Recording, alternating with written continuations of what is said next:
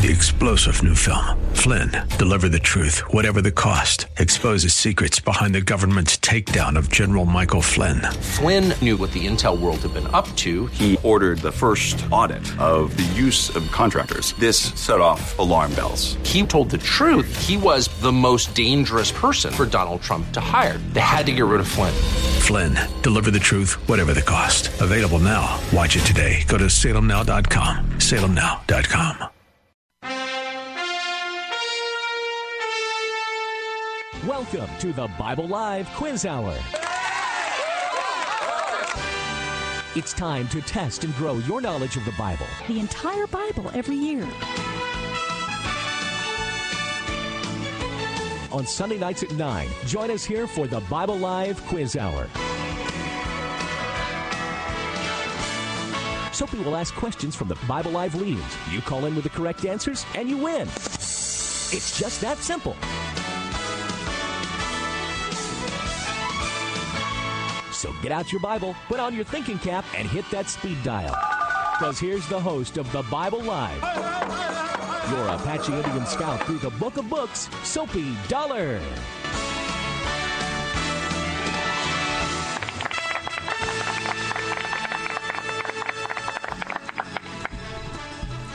All right. Good evening, everyone. I am not. We're not used to being on at this time, so give us a break here. Welcome to the Bible Live broadcast. We're normally on at 9 o'clock on Sunday evenings. Today, because of our special broadcast schedule with KSLR here, we are coming to you early, 7 to 8:30, and we are glad to have you along with us. We know that there'll be a whole new, different group of folks listening and wondering, well, what in the world is this? I don't remember having this at 7 o'clock on Sunday evening. This is the Bible Live. My name is Soapy Dollar. My daughter Stacy is here with me. John is here in the studio with us as well. He'll be taking your phone calls and getting you over to us so that you can answer questions. And questions about what, you might ask? Well, questions about the Bible. This is what the Bible Live is all about. We read through the entire Bible every year. And I know you. Yes, I do. I know you. Don't look around. I'm talking to you. I know you've been wanting to read the Bible for yourself for a long time. Mm-hmm. You've often thought, man, one of these days I'm going to read through the Bible. And you may have even started at one time, like John has. He started about 50 times, and he gets to Genesis, and it's all real fun, and then he gets into those genealogies. Once I realized there's no Phil Collins in it, and I kind of no Phil Collins, okay. Genesis. So yeah, there you go. And Genesis, there he goes. Well, anyway, we know that a lot of you want to. You've tried, perhaps. Well, what we've done is trying to help you get into the Scriptures. This old book, well, we say one book. It's 66 different books written over a period of 1,400 years by about 40 different authors. Times of war, times of peace, times of plenty, times of famine, written from jail cells, written from seashores, fishermen. Just an incredible, amazing book that has this narrative in it about the Creator. The idea is that the Creator of the universe, the one who created it and sustained it, has revealed himself, has spoken, has acted, has involved himself in the affairs of men and women on planet Earth, and, in fact, creating the human race with the distinct purpose of calling out a people for himself. I will be their God, they will be my people. And in that context of doing that, God has revealed him. He has involved himself in the lives of individuals, those who welcome him, who long to know him, who want to know God, who want to honor God, be a part of the people of God. He then has worked in and through and with their lives and caused a number of those in that group to write down a record of what they've learned about God, what they've heard from him, what God has done in and through and with and around their lives. And we have this record. It's these 66 different books, 39 in what we call the Old Testament, the Hebrew Scriptures, written from about 1450 years before Christ. Now, it was written down at that time. The information had been already stored and passed on from generation to generation, much prior information through oral tradition, which is a normal and highly effective means of communicating information in those years, in that time and period. But then in about the mid 1400s, before Christ, it was written down. The Torah, believed to have been written by Moses during the wilderness wanderings after having come out of Egypt. And then, of course, the people of Israel, and this is not an ethnic group. This is essentially the people of Israel should be defined, as I have said before, those who believed in and followed after and sought after the true and living God, the creator of the world and the universe. And so they became, to some degree, focused in a certain people group, Abraham, Isaac, and Jacob, the descendants of Jacob, whose name was changed to Israel, and they became the 12 tribes of Israel. And we follow their experiences as God dealt with them and nurtured them and encouraged them. He had a covenant, what we call a covenant, with them. Why don't you tell about the covenant? Let's get you. Oh, she's shy, folks. They had a covenant. Now there were other covenants before. There was an Adamic covenant. There was in other words, God, a covenant. I was thinking about how I'd explain that to you.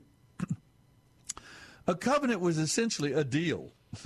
God says, "I'll make you a deal. You do this. You believe, follow, trust me, obey me, follow after me." And be an influence for the true and living God to those around you. And I'm going to bless you and your descendants. And I will bless and preserve you and keep you.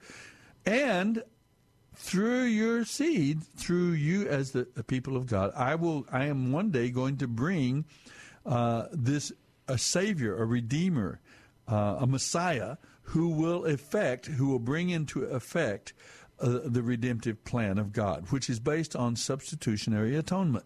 Someone would pay the price of our sin. The penalty of sin is death. The wages of sin is death. The soul that sins, it shall die. All through the Scriptures, the consequences of rebelling and sinning against God is spiritual death. It doesn't mean just physical death. The idea of death in the Scriptures is separation. It's relational. It's a relational term. Like if I were to die physically tonight, Soapy Dollar just keels over and dies. What happens? The spirit, the soul, the non-physical part of Soapy Dollar separates from the body, and we have a dead body. So the idea of death has that idea in that in the day that we sin, Adam and Eve were told by God, you will die because of sin. And sin, God is a holy, righteous God, and sin has a consequence. But from the very beginning, even from before the beginning, God had a plan for those who may fall, whether it's Adam and Eve or maybe their grandchild or anyone down the line.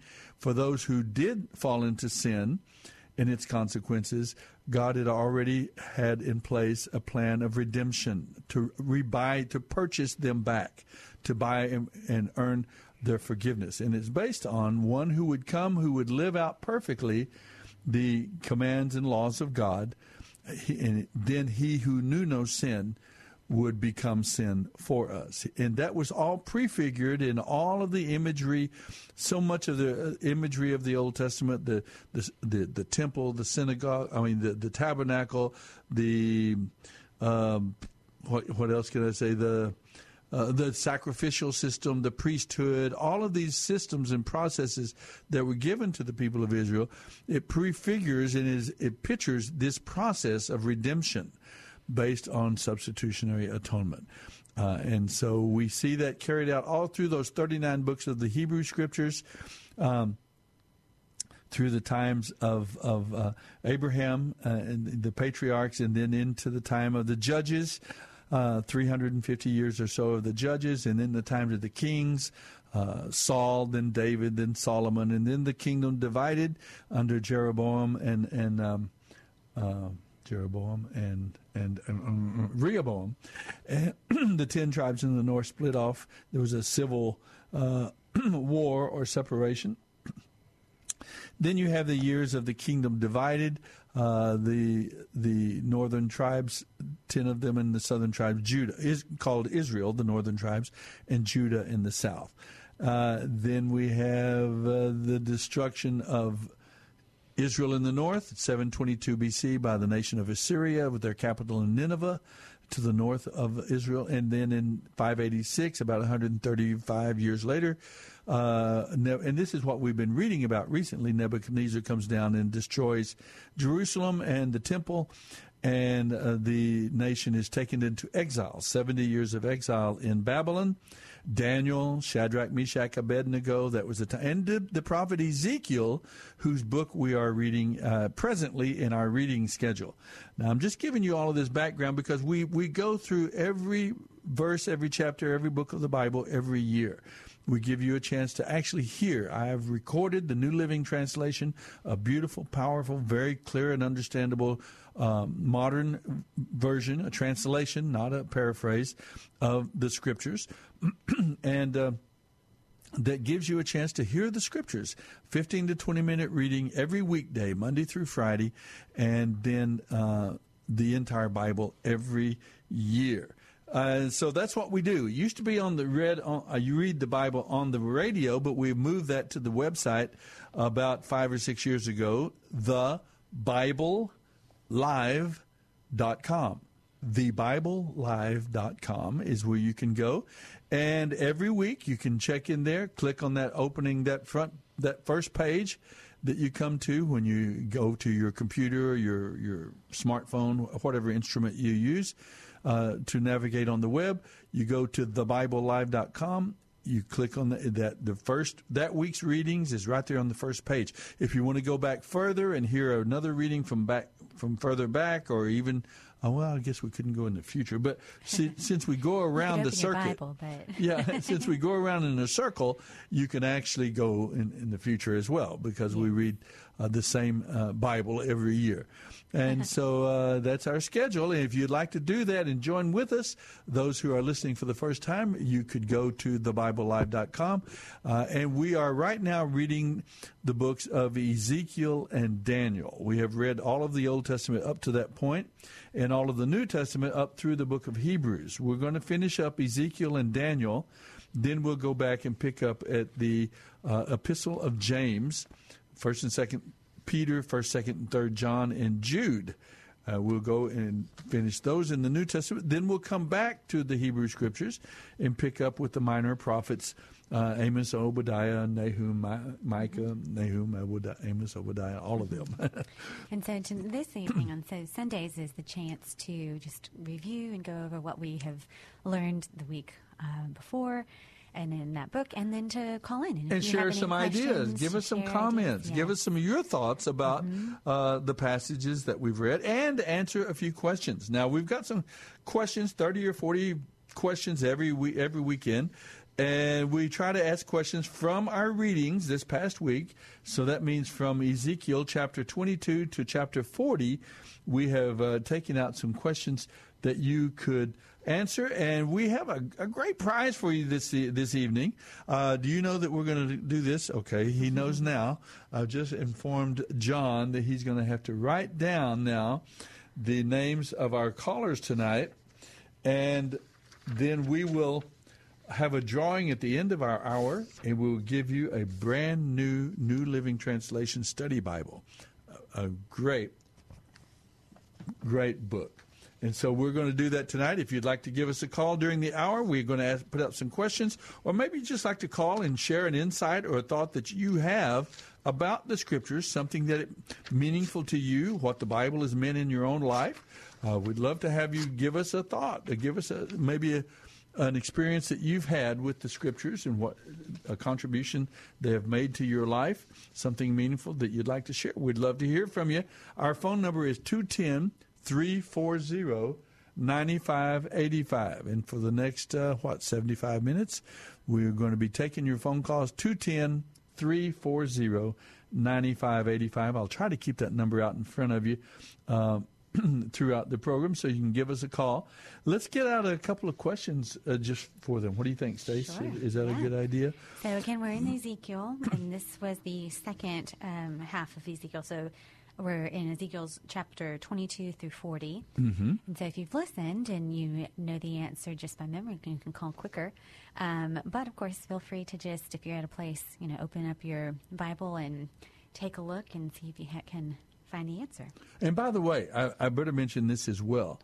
When you go to the website, thebiblelive.com, go to the Sunday night quiz show, and if you go there, all of the questions are listed there all week long. So they make a wonderful study guide for you to kind of review the information you've heard as we've listened through the Bible together. And, of course, we use these same questions for the quiz show. And you can know the answers and have a little bit of a head start on getting the prizes, all right? So just so you know, the questions are listed there. Every week there'll be a different group of questions that kind of provide a study guide and a study aid to you as you listen to and experience our way through the Scriptures every year.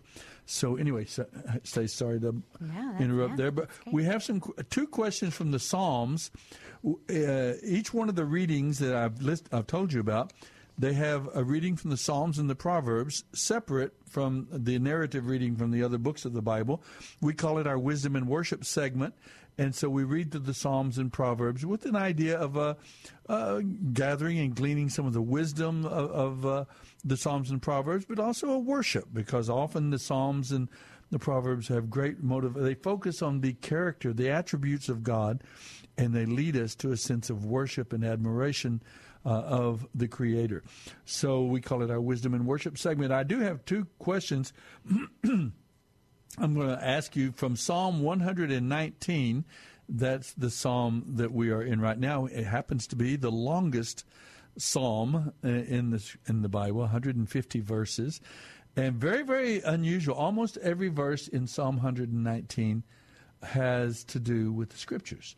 It is a psalm that celebrates the laws of God, all the different names for the laws of God, commands, mandates, a bunch of different words that it uses for the laws for God's Word. And so Psalm 119, did I say 150 verses? Let me get the right number to you. It's 150 Psalms. Verse 166, 67, so... I saw that and I realized I had misspoke. The Psalms... I'm going to go ahead and read the question. So according to Psalm 119, 167, how does one grow to love God's decrees? There's a word for the laws, the decrees. So that's the first one. And now I'm going to go ahead and read out the second one as well. In Psalm 120, it begins the journey to Jerusalem from a distant land, surrounded by hostile people who hate peace. What lesson does this teach God's people in this world today? You know, I said I just made a mistake. Yeah. It's the kind of mistake I like to make. I thought I was wrong, but I wasn't. There are 150 Psalms. I got that confused with the number of verses in Psalm 119. Oh, there we go. There's 100. There are more than, I've forgotten how many verses there are, but there are more. There are 150 Psalms, though. So we are into Psalm 119, and we've just given you one. How does one grow to love God's laws, God's decrees? Mm-hmm. The answer is a little surprising, I think. And then I wanted to mention that we read on into the Psalm 120. The Psalms 120 to 134, there are 14 Psalms. Our music is coming up, I guess. Is that right? No. There are 14 Psalms that are called pilgrim songs or songs of ascent. And these were psalms or songs that were written for the worshipers the pilgrims, as they made their way to Jerusalem and to the temple, there were 3 national festival days, and people would often make the journey to the temple and to Jerusalem to celebrate the Day of Atonement, Yom Kippur, and I've forgotten the other. So, but I'll maybe someone can remind me of that one, okay? But as people made their way on these pilgrimages to Jerusalem, they would quite often sing or recite these pilgrim psalms. And these are Psalms 120 through 134. And Psalm 120 is the first of the pilgrim psalms, and it begins the journey to Jerusalem from a distant land surrounded by hostile people who hate peace. That's the context of Psalm 120. So what lesson does that psalm teach God's people today in this world? What lesson can we glean and get from Psalm 120? It begins the journey, the pilgrimage journey to Jerusalem from a distant land surrounded by hostile people who hate peace. That's actually the text of Psalm 120. What lesson can we glean today as the people of God living in the world today? What lesson would you get out of that? So those are 2 questions from the Psalms, Psalm 119 and Psalm 120. We want to give a question or 2 or 3 from the book of Ezekiel? Sure, yeah, let's do it. Do you have one chosen, or do you want me to grab one? Well, let's see. You go ahead and grab one. I think I'll take number 1. All right. Start with one. Talking about Israel's... by the way, just before we get in, remember we're talking about Ezekiel, who is a prophet. He's a Levite, a priest in the temple. But when Nebuchadnezzar came and attacked Jerusalem in 605 B.C., again in 597 B.C., and then again in 586 B.C., which was the year that their army set a 13-month siege and destroyed the city and the temple in 586 B.C. But Ezekiel was a young man, a young priest, Levite, who was taken in that second group in 597 B.C. He was taken probably about the age of 25 or so, and he is taken over into Babylon as an exile. And there the call of God on his life calls him. He senses God calling him to be a prophet, to be a preacher to the people of Israel there in Babylon. And so Ezekiel, and he's a street preacher. He uses theater, he uses drama, he uses song and music, he uses does little skits and things on the streets to the people, and he is preaching essentially the same messages of call to repentance and so on as Jeremiah over in Jerusalem. So Ezekiel is over there, and so about how many people would you have settled in that area in Babylon? About 4 to. It's hard to say really. I think about 4,000 to 6,000 went with the first group in 605, and then about 10,000. I had read one source that said maybe about 10,000. Maybe that was the total that were over there. So maybe another 4,000, because I was thinking 4,000 went in 597. Okay. So that would be a total of about 10,000. So Ezekiel is speaking and preaching to about 10,000 a colony people. of those exiles. Mm-hmm. Now, a number of them had been, like Daniel, like Shadrach, Meshach, Abednego. Others, they took out the intelligentsia. They took out the those that were in the royal lineage in Jerusalem of David. Mm-hmm. They took, which Daniel was, and so on. They took them out, that first group, and many of them were put into government service, serving the emperors of Babylon. Mm-hmm. But then Ezekiel was preaching now to the people of Israel there in the land, and he says, talking about the civic and spiritual leaders of Israel, specifically those still back in Israel. God says that when he searched for someone to rebuild the walls of righteousness for the nation or stand in the gap for the people, he only found how many? How many? This reminds me of Sodom and Gomorrah. Yeah, I was trying to find. So how many did he find who could rebuild the walls of righteousness and stand in the gap for the people? And this So is that's our amongst first civic question. and spiritual leaders. Yeah. Yeah, among the civic and spiritual leaders of the nation. We'll come back and continue now we've already discussed chapters 1 through 22. We may review just a bit, but we're going to pick up there now and cover the chapters of Ezekiel, which has an exciting series of examples, of messages, and it ends with this wonderful message about the Valley of Dry Bones. And you'll want to hear that one for sure. So don't go away. The Bible Live will return in mere moments. The angels singing, glory to the light of the world, glory, the light of the world. Dr. Stan Shelton, with offices at Loop 410 and Broadway, has taken care of the Dollar family, that's Suzanne and me plus our 3 children, for the past 25 years. Suzanne, tell the folks about our dentist. Well, like you say, Dr. Shelton is a dentist for a lifetime. He's got the latest technology. He's busy, but I've never had to wait, and I never dread going to the dentist. In fact, he and his staff are so personable that I actually rather enjoy it. Go to drshelton.com or call 590-7878. Praise to the Lord, the Almighty, the King of creation.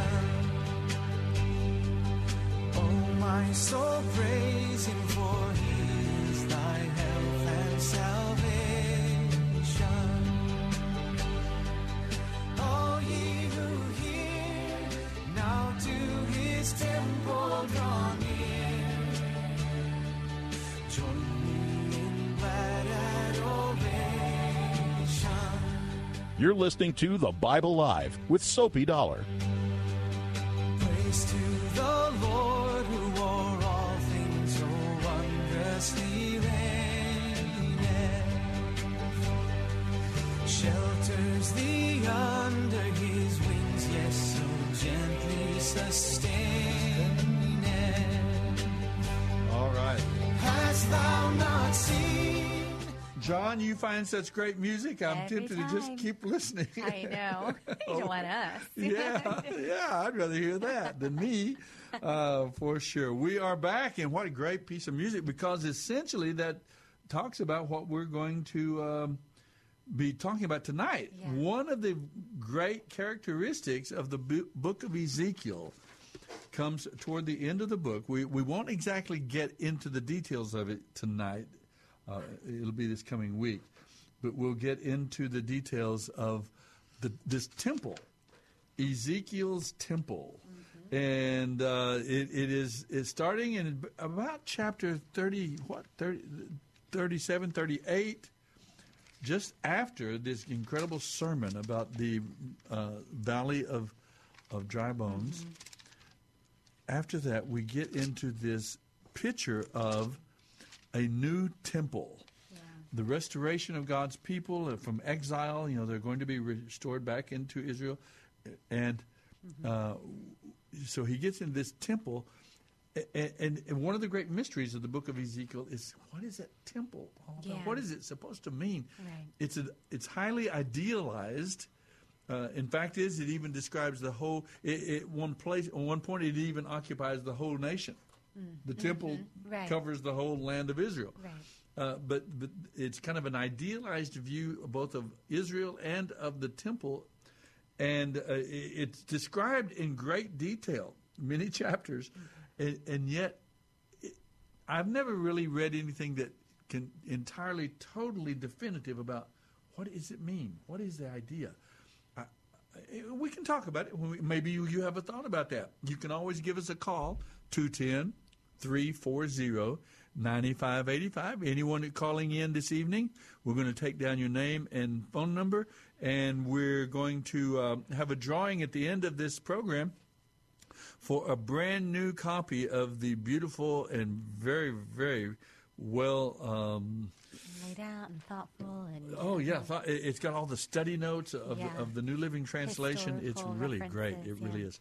So you'll love getting it. So give us a call tonight, and you'll put your name in the drawing and let you maybe be the winner of that brand new Bible. So our phone number is 210-340-9585.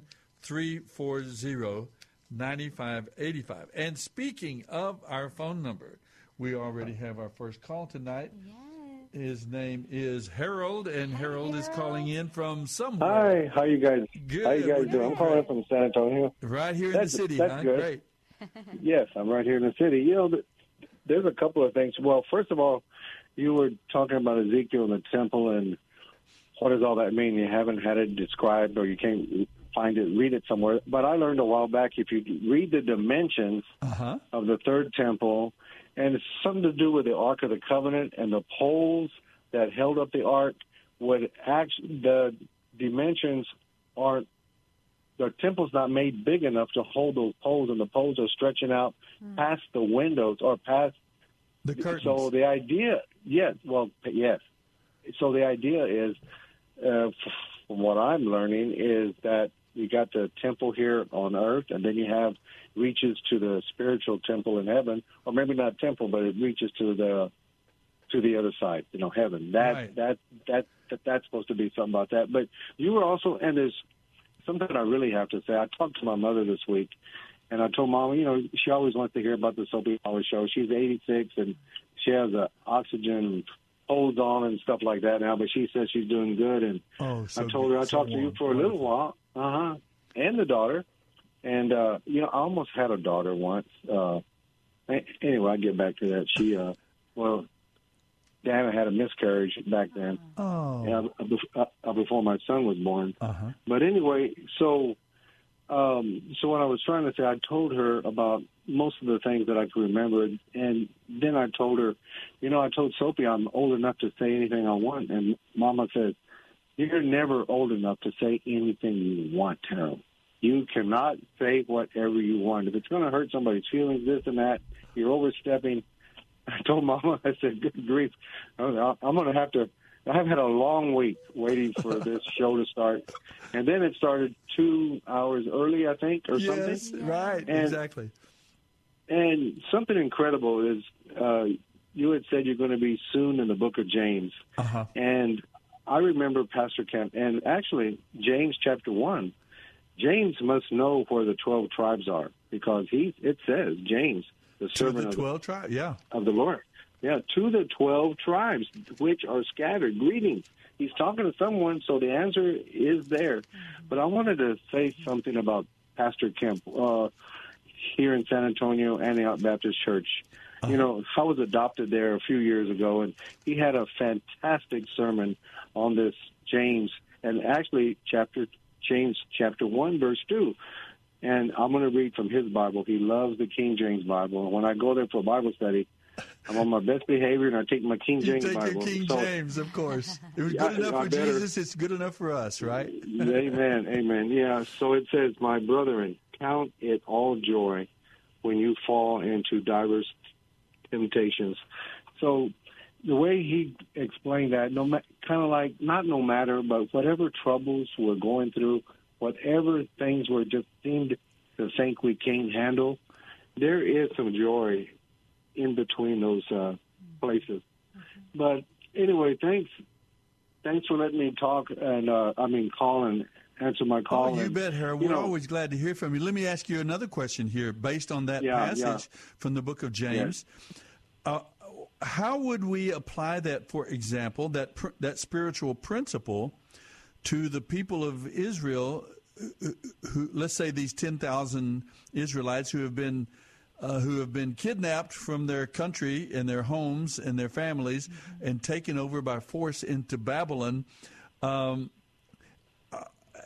now they're supposed to, according to that spiritual principle, and I believe that the prophets were saying the same thing, Jeremiah, Ezekiel, that if we know God, we're trusting God, we can rest in Him, and we can find peace and we can find joy, even though we've been taken 800 miles away into exile, into a foreign land, and so on. God is still with you, and that was the whole purpose of the first vision, was the wheel, this incredible vision that Ezekiel had of the wheel within the wheel and the four living beings and so on.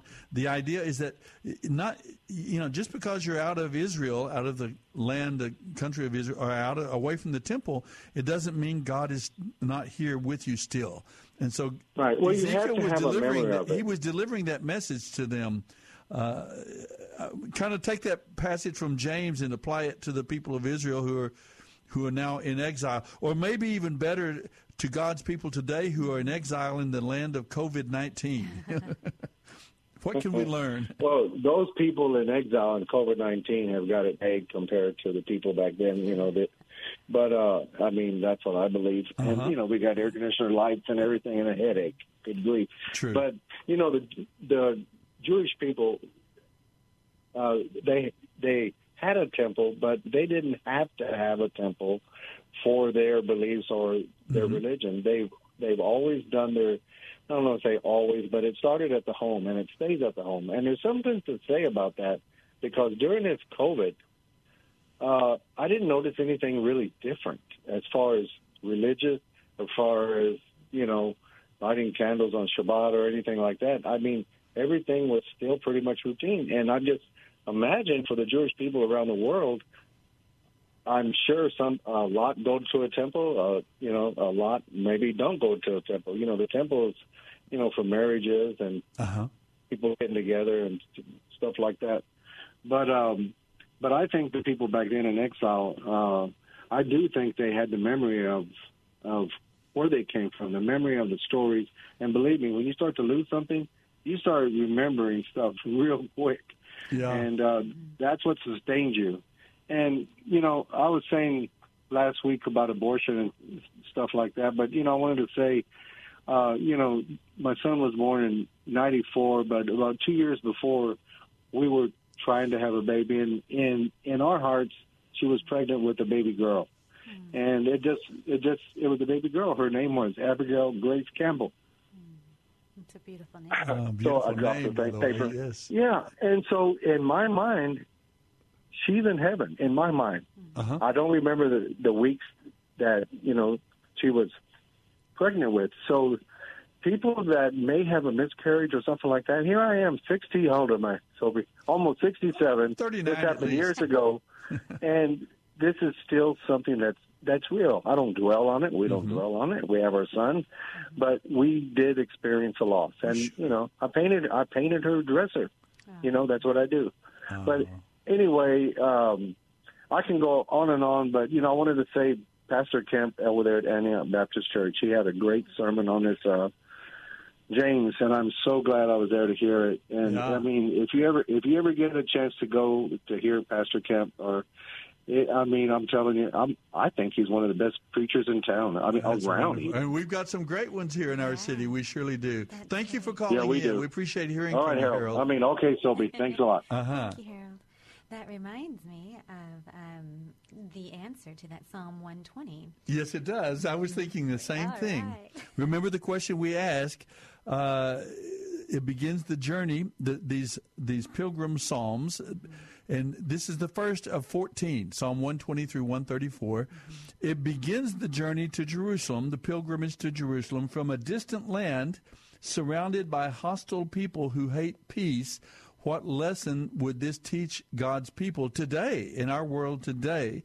And I was thinking we might as well go ahead and answer that question. We got plenty of questions to ask. You want to answer it? Sure, and of course it hits on the same theme of exile, which is Ezekiel. The people, they're away from their temple, away in your sweet, wonderful message of God is with you. God is still with you. And what Ezekiel was telling the people and what his visions were of the glory of God leaving the temple, which is sad and crushing, but at the same time, they had left the temple, and so there's a affirmation that this world is not our home. This world is not my home. I'm just passing through. That's right. My treasures are laid up somewhere beyond the blue. That's right. That old hymn. This world is not our home, and we need to. And James brings that out. You know, we're looking for a city not built with hands. Others bring that out as well. I think Peter as well, and others. And that's one thing that we have to realize and understand as God's people, that this is not our ultimate home, and we have a purpose here. We're to be salt and light. We have a covenant with God. We're God's people. He wants to use us as an instrument of blessing and hope to others who have not yet found that relationship with God. And He wants us to enjoy Him and glorify His name and enjoy the blessings of living our lives with Him. But ultimately, we are bound for a promised land, just as the people world, of Israel. But we're not of it. And that also kind of goes into the theme of this, the spiritual and the physical.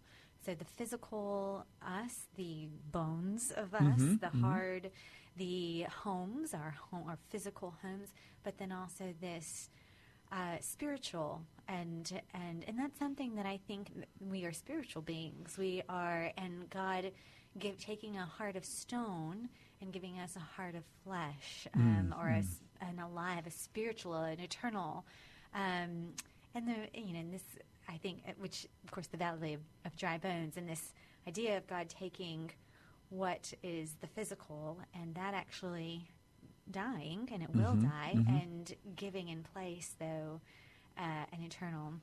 And I think that's something that, I mean, you were talking a little bit about polls and stuff before we began, and things that even Christians that are polled, some of the understanding and the misunderstandings or the things that we struggle with getting right, the Holy Spirit came up. And I think in general, we sometimes have that if ever there was a shadowland, or seeing through a glass darkly, as the book of Corinthians, 1 Corinthians 12. It would maybe have to do with understanding that spiritual process and that spiritual life that is that we're, as believers, hopefully growing more and more into, and understanding the work of the Holy Spirit in us. And even in this time, what is the work? It's not as if the Holy Spirit didn't exist in Ezekiel's time. The Holy Spirit's alive and active and full. And what is He doing, and how is He moving in this God's Spirit in Ezekiel's time and in ours now? I don't know. Well, He's comforting them. I mean, remember the Holy Spirit in the New Testament, we come to know with the title, the Comforter. So He's comforting, He's teaching, He's guiding, He's drawing people to God. He's using them clearly. I mean, you look at the impact, Daniel alone, as we get into the book of Daniel after Ezekiel, and even Ezekiel here. But He is using His people. He's using them mightily, not only to encourage the faithful there, but also even to influence the world. Daniel was a counselor, a trusted, valued counselor to 5 emperors. Over a period of about 60 years, Daniel was incredibly influential. And so we see everything you said there is absolutely true. That the idea is that the Scriptures are to teach that this world is not our home. We're just a passing through. It doesn't mean that this world is useless or without meaning, without significance. No, actually, this world has tremendous significance and beauty and potential and possibilities for us, particularly as we see it as the entree, as the foyer, as we might say, the entry point for eternity. The eternal trumps the temporal, no doubt about it. The spiritual is greater, more powerful than the physical. Both physical and the temporal are important, but it's especially important in light of the eternal, in light of the spiritual. I always love that.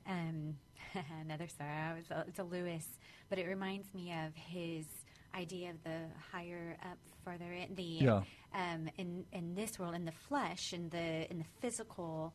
The world is greater, bigger than the country. The country is greater, bigger than the city. The city is greater than, bigger than the neighborhood. The neighborhood is greater than, bigger than the house. And the further in you go, the smaller things get.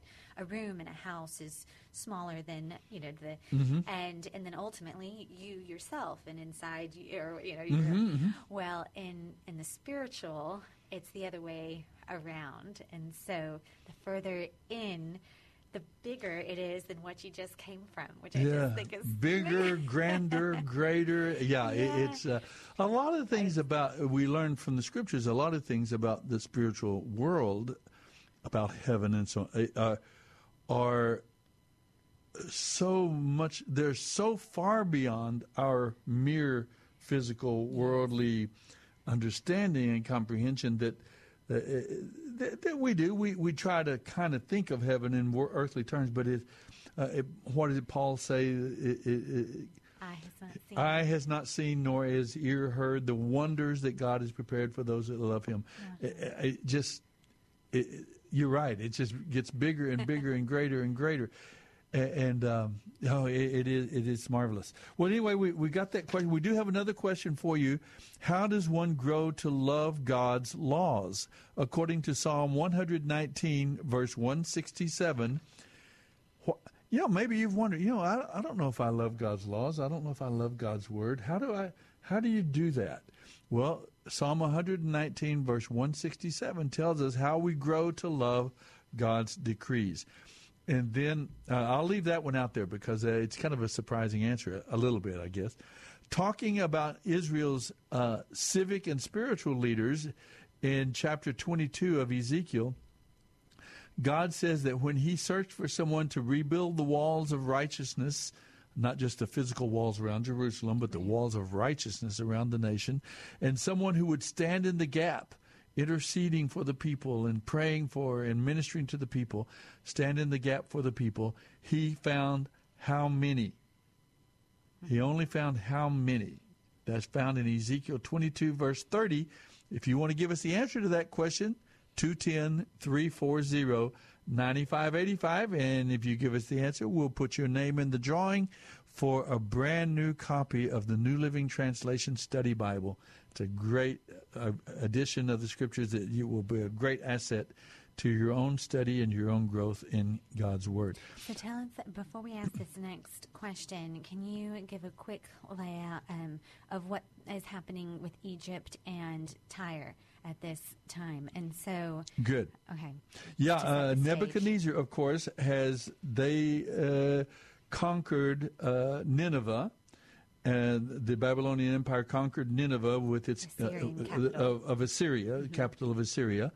I believe that I'm trying to remember the date of that off the top of my head, but it was of course around that time. Then now they have been reigning about 10 or 15 years from Babylon. Nebuchadnezzar did that conquering, and the question is what's going on with Egypt now. Egypt, down to the south of Israel. And by the way, Israel, if you remember, was strategically chosen, selected by God. He told Abraham centuries earlier, I'm going to call you out of the Ur of the Chaldeans. I'm going to call you away from your family, away from the security of your family, and I'm going to take you to a land you don't even know about. You don't even know where it is. And Abraham had faith, we understand, and he had faith in God. And he left his home and family to trust in God and walk with God. And God took him to this little piece of real estate we call Israel. Even today, here thousands of years later, we're that little land called Israel. Now, it was strategically chosen because it was right in the center of the next 5 or 6 great world empires that were going to rise up in the next thousands of years. Well, there are many reasons, and Soapy Dollar isn't going to be able to tell you all the reasons God does anything. But we're told that it was also a point of judgment for the people of Canaan because of their sin and wickedness and violence and immorality and corruption.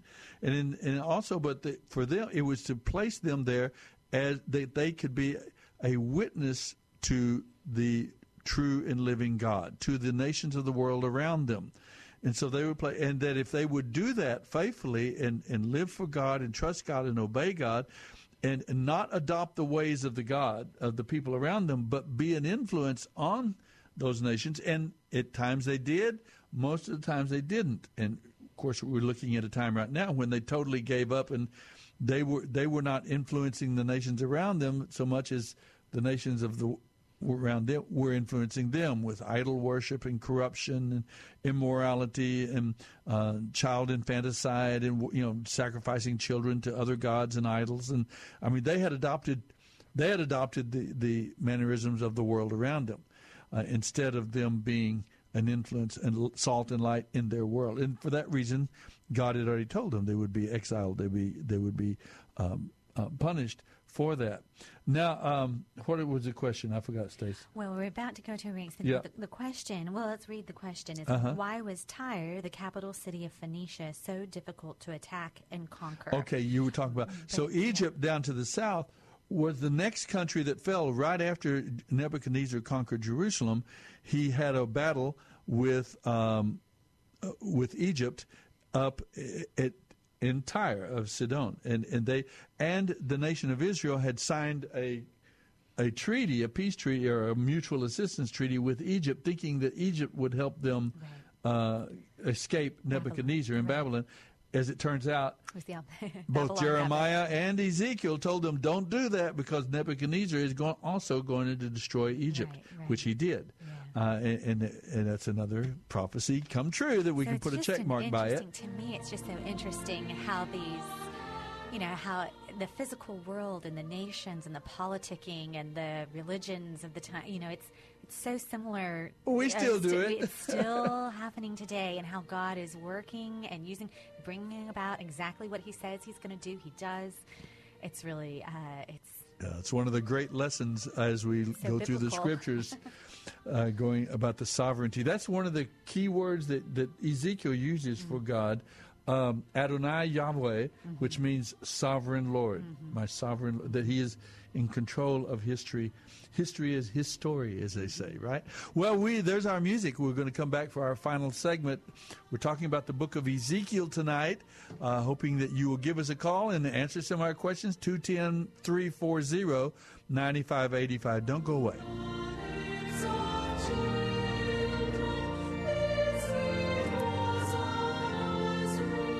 This is the Bible Live with Soapy Dollar.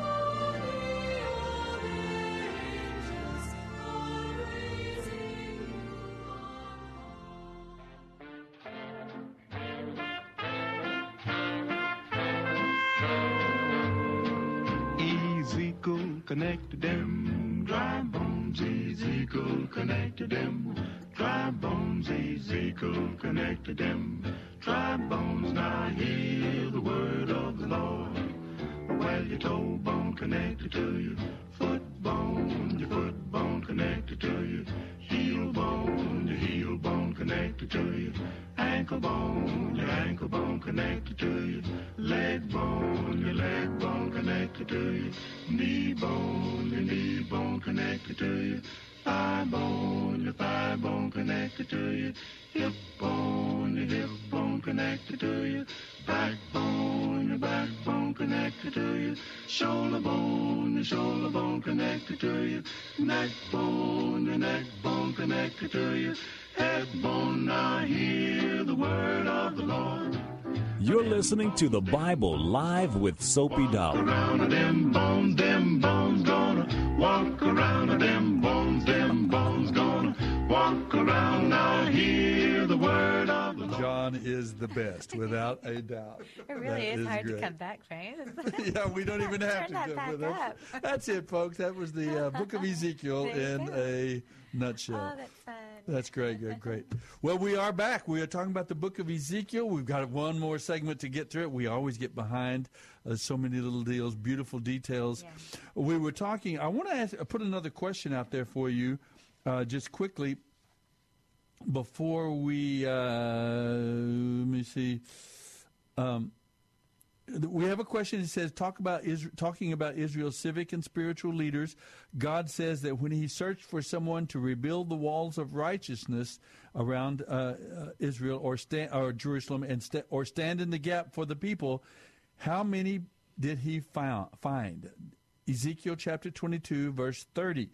He looked for a leader. He looked for someone he could use to stand in the gap and to be an instrument of salvation for the nation. And how many did he find? It's found in chapter 22, verse 30 of Ezekiel. If you'd like to give us a call, the phone number is 210-340-9585. Now, let's see here. I want to give one other question. When Ezekiel's wife died, what unusual command did God give to Ezekiel, and what did it mean for his fellow exiles in Babylon?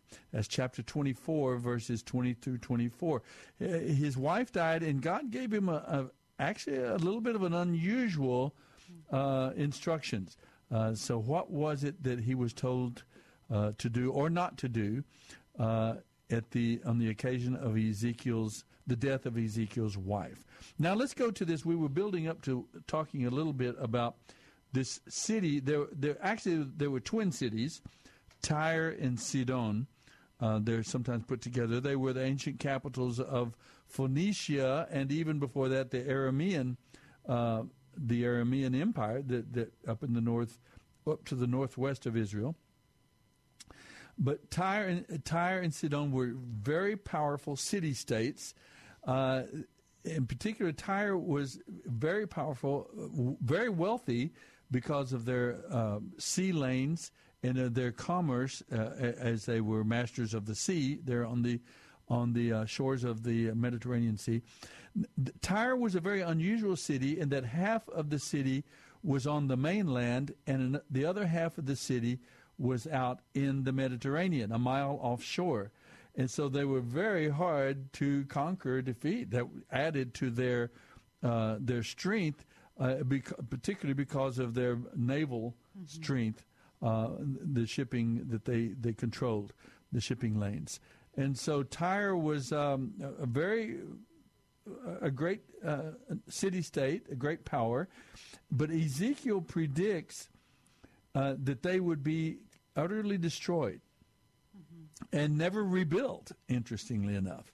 And so it was in chapter 26, Ezekiel makes this, he begins to address the nation of Tyre, and he tells them that they're going to be destroyed. Now, just in case, I just want to make it, ask the question. Let me see if I can say, how can I ask the question? Okay, it said that it would be destroyed and would never be rebuilt. Now, Nebuchadnezzar tried to do this. He attacked, after the siege of Jerusalem in 586, he laid a 15-year siege to Tyre and was still unsuccessful. He defeated the mainland city of Tyre, but they were never able to take the other half of the city out in the Mediterranean. My question to you was Ezekiel's prophecy about Tyre fulfilled? Okay. And how was it fulfilled? So I'm going to answer the question. Yes, it was fulfilled. But how was Tyre ultimately destroyed and never rebuilt? Who did that? Can you give me the answer to that question? Give us a phone call, 210-340-9585. Now, also in that context, in chapter 28 of Ezekiel, we have one of the two passages in the Hebrew Scriptures, the Tanakh, the Old Testament, that speaks to the person of Satan, the devil. And it's one of the two passages that tell us that we gather the information that Satan was, in his prior existence, before he became Satan, he was an angel of God. He was an archangel. One of the Michael, the warrior. You have Gabriel the messenger, and then you have here Lucifer, son of the morning, who was a kind of a personal attaché. He was a personal attendant to God around the throne of God. The idea is kind of gleaned is that he headed up and organized the worship around the throne of God. A beautiful creature, we're told, in this here in the book of Ezekiel. A beautiful creature, full of but sin was found in him, and he rebelled against God, and he was cast from God's presence and became the Satan, this spiritual being that God uses still. He is not God's opposite. He's not God's equal. God uses him. He is a defeated foe. He will be utterly destroyed. Ultimately, we learn from Scripture. But in the meanwhile, he has a certain power and authority and influence in this earthly realm, and to resist God and God's people and God's redemptive plan. So we have that. I want to ask you, who finished the job on the nation of Tyre? Because what happens is Ezekiel starts talking to the emperor of Tyre. Right. He starts telling him about, and then he says, then in the context of his sermon in chapter 28, he noticeably stops talking about an earthly being, an earthly emperor, and he clearly is talking about a spiritual being, a spiritual power.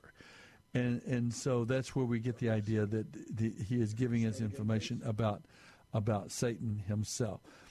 What was Satan's sin? What was the source of his sin for the reason for which he was cast from God's presence? Right. What was Lucifer's sin before that caused him to be cast? Is that a question? That's a question that I want folks to call in about. All right. 210-340-9585.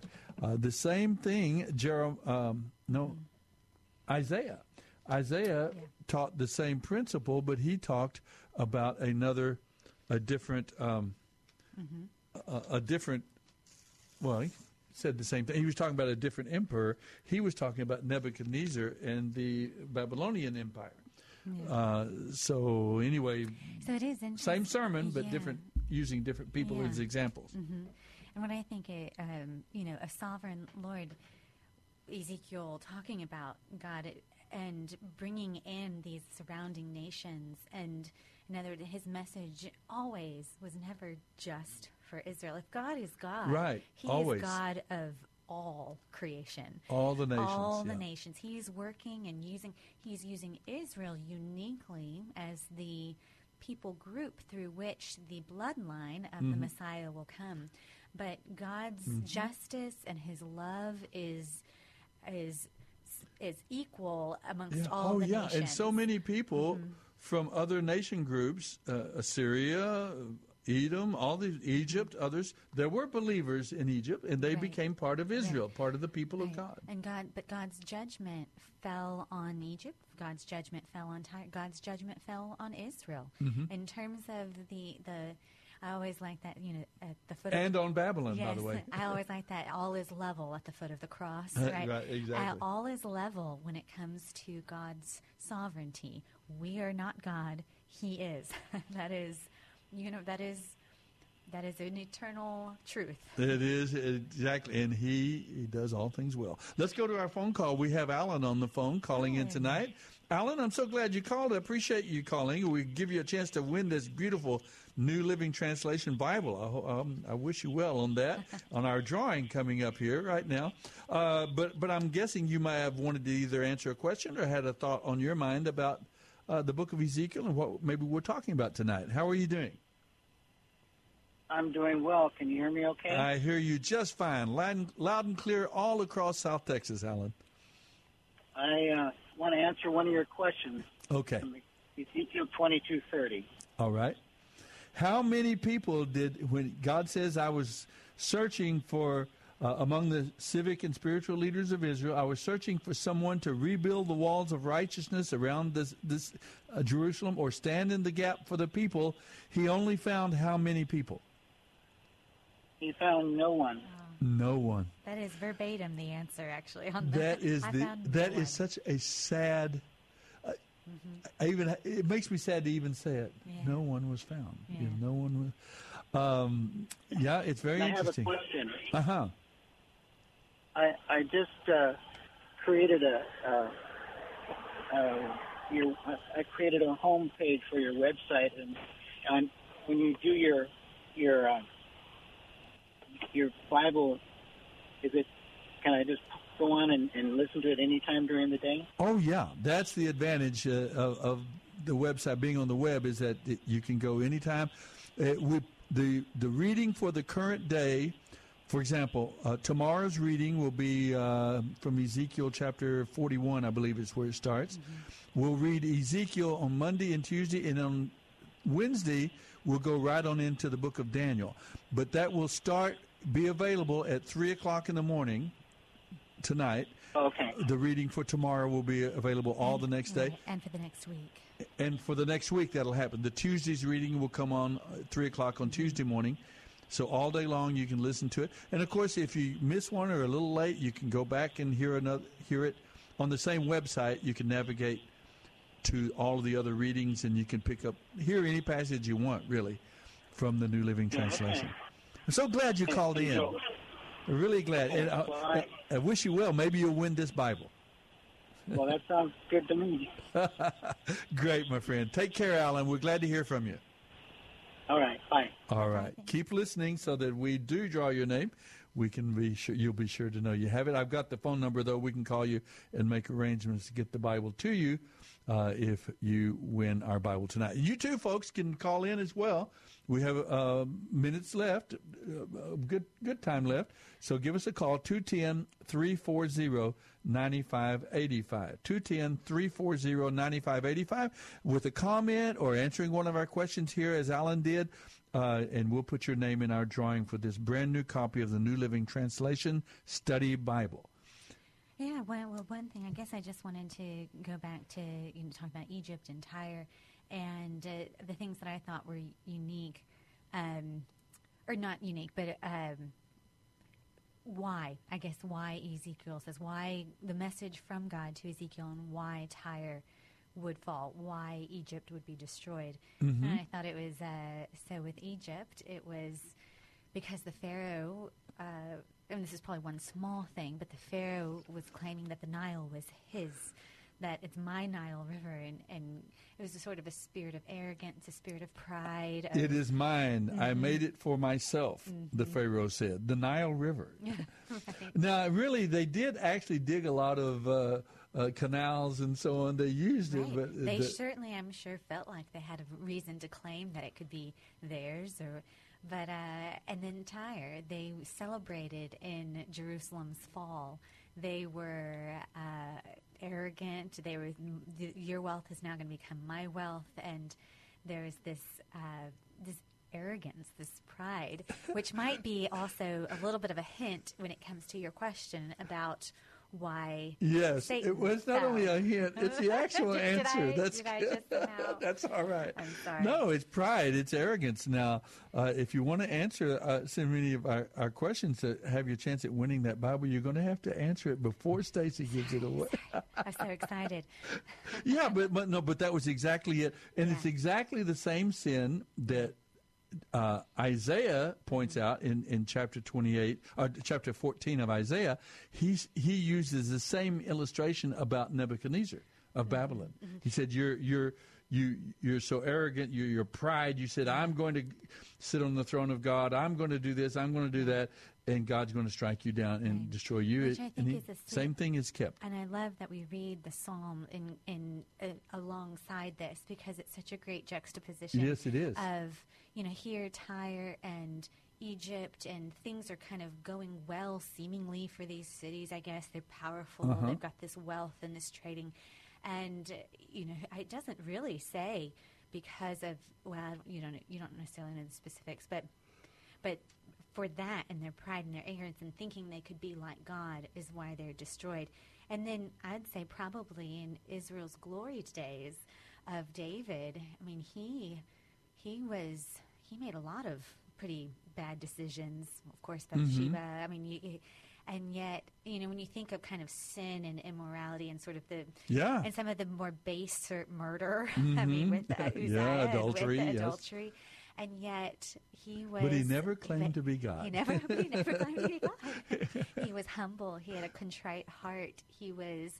And it makes me think of that. Was it Devil's Advocate? What was that movie? And it's Al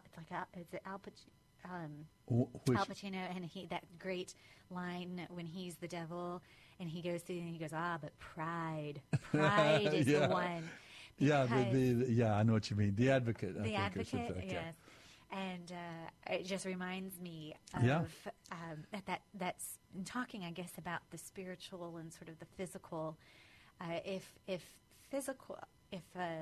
there was a spiritual component to physical regeneration or physical newness, or becoming flesh where there was a heart of stone, I think that spiritual component would be contriteness, would be repentance, would be humility. If there is a spiritual component to dry bones and to a heart of stone, it would be pride, absolutely, and arrogance, and just a defiance and it's often stated in Scripture that one of the great characteristics of God's people is brokenness and humility. And if it doesn't describe you, you might want to check out your relationship with God, because God resists the proud, the arrogant, and He raises up the humble, the broken. Because we've come to recognize our own limitations and so on. And as God's people, we realize that we're without Him. We are nothing indeed. But that is a great, and it's a great passage there from Ezekiel, because it's one of the two passages, the strong passages that we use that give us some insight about the person of the Scriptures, of Satan, and who he is. Now let's talk quickly. We've got to talk quickly about this dry bones. I know you have a great insight about that, and you have some thoughts you shared with me, Stacy, about this is one of the earlier mentions, and the idea, the concept of the spiritual dimension, the spiritual world, and of born again, of a conversion, a coming to be a part of God's people is not just turning over a new leaf. Right. It's not just sort of acting better. A New Year's resolution. Right. I'm going to act better. I'm going to be better this year, because our relationship with God is not based upon our good works and our bad works. It doesn't mean good works and bad works are not important, but our relationship with God is not based upon them. And this is one of the earlier passages that talk about the fact that it's a radical rebirth. It is a new, an entirely new life. It's not just changing a little bit, making a New Year's resolution and getting a little bit better. It's a radical departure. It's becoming a new person altogether. And this that we read about is in chapter 2. Where's my little paper here? It's in the final chapters we read this past week. Chapter, what is it? Chapters 37. Yeah, 37 there. It talks about the fact that under the new covenant, God is going to bring about people who obey His laws, because He puts His Spirit within us. He gives us, as you stated earlier, Stacy, a new heart, not a heart of stone, resistant and hard and harsh, but a tender heart to God, receptive to God. I will put my Spirit within you. I will write my laws on your heart, Jeremiah tells us. And he uses the valley of dry bones here to communicate his intention, not only to restore the nation of Israel, which is just the earthly vision of that, but to restore Israel in the bigger sense of the people of God. That we are to be restored. We are given brand new life And it may be that Jesus had this in mind even when he talked to Nicodemus in John chapter 3. Don't you know, Nicodemus, that you have to be born again to enter the kingdom of God? And that's one of the great dangers of us as God's people. We get, or particularly maybe even of religiosity, we get so familiar with the concept of God and knowing God and the relationship with God that we begin to make it manageable and earthbound. Right. It's just about, doing the right thing and saying the right thing and celebrating this ritual and going to doing this, instead of a total rebirth, a transformation of our person and our character because of the presence of God's Spirit in our lives. And I'm guessing there may have been more sermons written around Ezekiel 37 and that valley of dry bones. There's so many great sermons around that. But that's how God gives Ezekiel this powerful vision. Now, I want you to finish out our topic tonight, but I want to let our listeners know that next week we're going to pick up at chapter 41, and we're going to enter into this section of Ezekiel where he talks about this temple, this brand new temple. And he talks about the nation of Israel transformed and changed the way it looks and so on. A new vision of God's people, because we are now in the temple of God. Maybe that's the best explanation of this idealization of the temple. Some people have said, well, it might be this third temple that some people think is going to be rebuilt. Other people think that it's going to be the temple built maybe during the millennial reign, if there's a millennial reign that some people think of in the scriptures and so on. There is a lot of people say that it will be built around this idea, but I don't know, because this is quite idealized. It's as big as the whole nation a little bit. Got about a half a minute, honey, to get us out of here. Well, my last thought I just thought was, it always is pointing to Jesus, always to the Messiah. And one of my favorite stories and one of my favorite moments with Jesus is when he starts off his ministry with the woman at the well, and she realizes, wait, it's spirit and in truth. We worship in spirit and in truth. And I think that's the final moment when she realizes this is Jesus. This is God Almighty. Anyway, have a wonderful evening. We'll see you next week at our regular time. Next Sunday night at our regular time, 9 o'clock in the evening. 18888. That's box 18888. San Antonio, Texas, 78218. Hear the entire Bible every year on the Bible Live, weeknights at 9:30 on this great station. Then join Soapy every Sunday evening at 9 o'clock for fun, inspiration, and valuable prizes on the Bible Live Quiz Show. Visit our website, BibleLive.com. That's BibleLive.com for more information about Soapy and the Bible Live broadcast. You may also order materials at the website and make tax-deductible donations to help minister to our military personnel and broadcast the entire Bible every year to America and the world.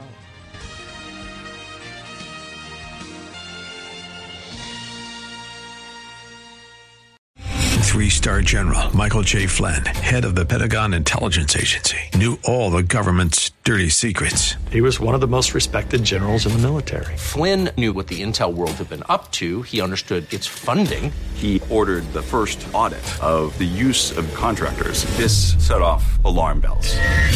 The explosive new documentary, Flynn, Deliver the Truth, Whatever the Cost, uncovers the facts behind this scandal. Flynn told the truth. He was the most dangerous person for Donald Trump to hire. I find out the worst enemy that I'm going to face in my life is right here in America. They took my assessment and they wanted me to change it. And I was like, I'm not changing it. They had to get rid of Flynn. With in-depth interviews, archival footage, and never-before-seen personal records of the man behind the headlines. I just felt like I was drowning. Flynn, Deliver the Truth, Whatever the Cost. Available now. Watch it today. Go to salemnow.com. salemnow.com.